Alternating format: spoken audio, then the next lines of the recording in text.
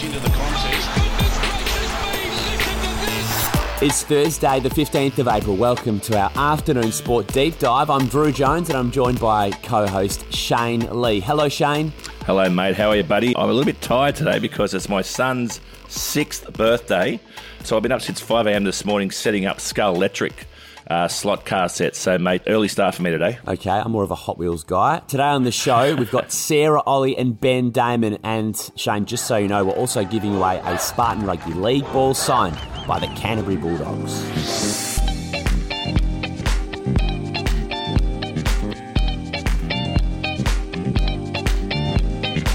Now, Shane, the Broncos and the Collingwood Football Club, two of the biggest brands in Australian sport, and right now they're both under the cosh, it would be fair to say. How are the players feeling right now? You've played under immense pressure at the highest level. How are they going to be coping with it? They'd be feeling the pinch. I've fortunate enough to play in some very, very successful New South Wales and Australian teams, and I've played in some pretty poor New South Wales teams as well. And when you're losing, mate, it's an old saying, winners have parties and losers have meetings. I'm pretty sure Collingwood and the Broncos will be having a lot of meetings at the moment. And, I think the Broncos, being a one-team town in particular, would be copying it. And every other team or every other supporter in the AFL loves to see Collingwood lose. So, yeah, pressure on both of those big organisations. So, Shane, an interesting one from Kevin Walters in his press conference this week. He said, "This team's not mine. It's Anthony Seibold's team. I'm just making do with what I can." And they're 1-4. So they've had a slow start to the season. They've got the Penrith Panthers tonight, who are 5-0. It's probably unlikely the Broncos win that. How do the player feel hearing their coach say, "Oh, it's not my team"? What a load of shit. What a load of shit that is. That is his team. And how would the players feel? Appalling. They'd feel terrible and not wanted. That is an excuse, and that is not something of a leader or a coach. Slap on the wrist, Mr. Walters. Absolutely appalling comment, and it makes the players feel like they're second rate, and he has no accountability. I think the Penrith will beat them by 45 points tonight. Here's another one for you. So Collingwood, as we know, had the salary cap purge over the summer. They had to trade out a couple of their best players, and they had to get rid of a number of them because they had spent too big in the cap. Do you think that's having an effect on the players? Is it possible there's some sort of hangover because they're clearly not at their best so far this season? They're not at their best, but they had a pretty rocky start to the season. All the stuff around Maguire, all the stuff around the coach, and losing a couple of key players. I just think the club is always under the spotlight, as you mentioned at the start of this, and everything is, I suppose, highlighted, particularly when you're making mistakes. So look, I do feel for the players at Collingwood. I've been watching them play in the first 4 rounds. They're all having a bit of a crack. That's for sure, but it's not quite gelling both on and off the field. Yep, fascinating to see how they fare this weekend. They've got the West Coast on Friday night, but we're going to talk some women's footy up next. Sarah, Ollie ahead of the AFLW Grand Final.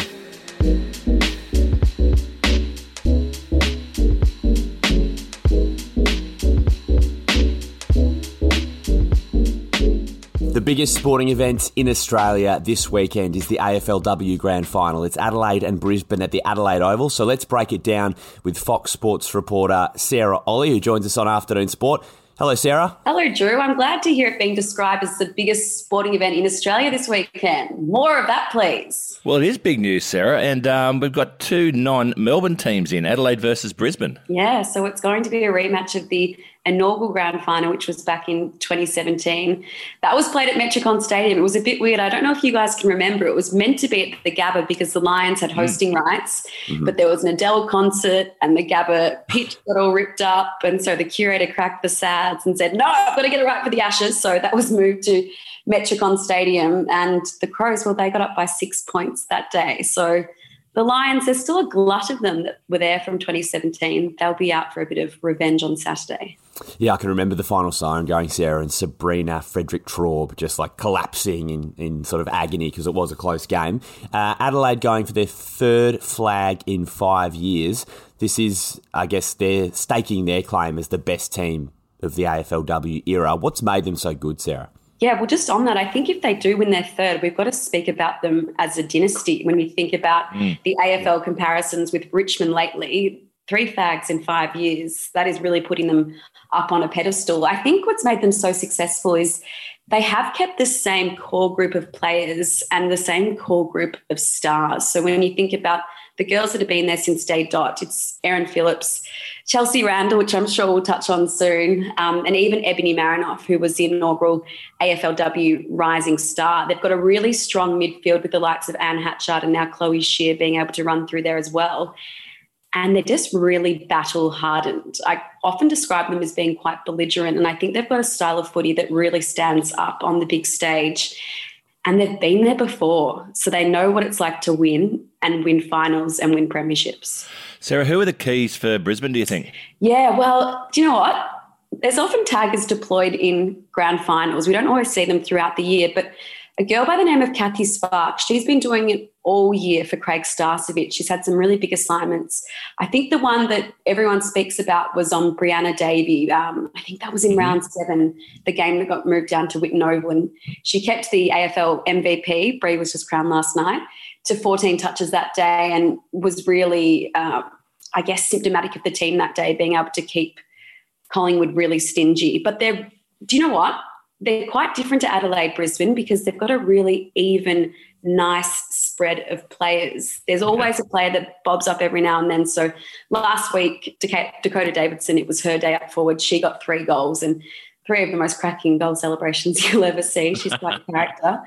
But I think Brisbane, their strength is that perhaps they don't rely on anyone too much. Okay. Fascinating this week, hasn't it been, Sarah, with Chelsea Randall, who ruled out of the game with the 12-day mandatory concussion protocol. It's almost become a discussion that's been more than about football and sport and more than just the grand final. It's really been her emotional story about concussion and how she's experienced it in her life has meant that it's been quite important, really, that she's, I guess, hasn't taken it further and has just accepted it for what it is.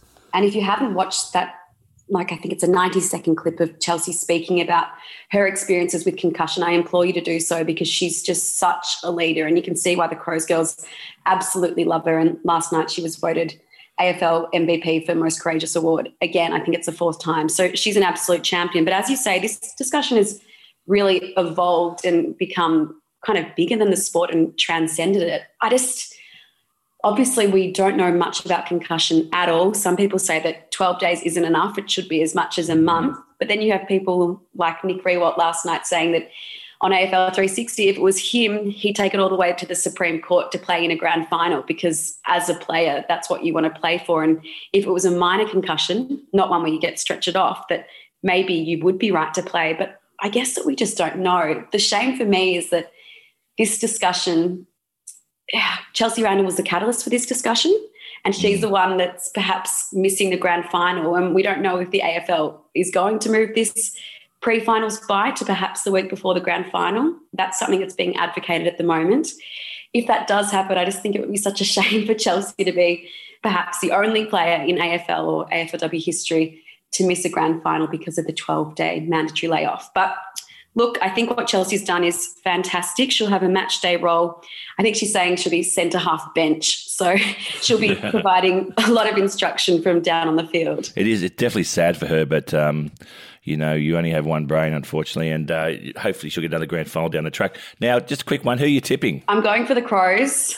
I just think they're going to be really difficult to beat at home at Adelaide Oval. And potentially with another really big crowd. So the last time they played there in 2019, it was 53,000. I'm actually not sure if they can have that again with the capacity. Maybe they can, but I think there'll be a big crowd and they'll be really helping the girls along. And I really think that Erin Phillips might be winning her 3rd best and fairest. And if she does, I think maybe the Norm Smith for the AFLW should just be called the Erin Phillips Award, because that will be 3 from 4, and what a superstar. Sarah, just on that, I wanted to ask, if Erin Phillips does get the medal, is she the best women's football player of all time? Good question, and we were actually fleshing this out in the office yesterday. I think for AFLW and what we've seen, it'd be pretty hard to go past her. But if you were looking at the broader picture and, the girls who are pioneering in the field to get the AFLW started, it is hard to still overlook a Daisy Pearce and everything that she achieved in the lead up to the Women's League. But if we're going solely on the AFLW, I think it's pretty hard to argue with Erin Phillips. Well, either way, Daisy and Erin both absolute jets, as are you, Sarah Ollie. Thanks so much for your time on Afternoon Sport. Thanks for having me, guys. Shano, looking forward to the AFLW Grand Final. It's the Crows and the Lions on Saturday afternoon. Up next, let's talk boxing with Ben Damon. Play Sport is calling Game On for a new way to play, a free platform to explore and be inspired to connect to thousands of sport, rec and well-being activities in your community. Just go to playsport.com. Play Sport, whatever moves you. Shane, as far as boxing talent goes out of the ring in Australia, Ben Damon is as good as it gets, and he's with us on Afternoon Sport. Hello, Ben. Yeah, g'day, fellas. Really good to be talking to you during an extremely busy period in Australian boxing. We've been all over the place, obviously seeing Tim Tszyu most recently and Justice Hooney as well, and a big week coming up. Mate, this Paul Gallen, Lucas Brown fight, looking at the photo, it's like Jordan fighting Muggsy Bogues. It's like he looks really, really tall, doesn't he, compared to Gallen? Oh, he's a mountain of a man, Lucas Brown, 6'5". He's weighing about 118 kilos at the moment as well. So he's going to have a huge size advantage, Lucas Brown. He generally does in his fights because he is just such a big, big dude. But Lucas Brown is someone who's been to the very top of the tree, won a version of the heavyweight world title, of course, over in Chechnya in a famous victory in Australian boxing. But he comes up against something completely different here in Paul Gallen. He's only, much smaller at 5'10" or so, but he is someone who is just consistent and constant. He'll just keep coming forward and throwing shots, and he's incredibly fit and so very, very tough. And the other thing is, he's becoming quite a good boxer. He sort of started off doing this as a bit of novelty on the side, but he's a legitimate heavyweight boxer in Australia, and he's doing really well. What have you made of the build-up, Ben? I saw Gal the other day punching the hell out of a cake. Yep. Fruitcake. Yeah, they did a press event yesterday, and there was sort of two stunts there. Not only did he hit the cake because it was Lucas Brown's 42nd birthday, but also he brought a goat along. Lucas Brown's been referring to himself as the GOAT of Australian heavyweight boxing, the greatest of all time. And Paul Gallen's taken exception to that, saying, you're not. So he did bring a little goat along in the absence of Lucas Brown at that event yesterday.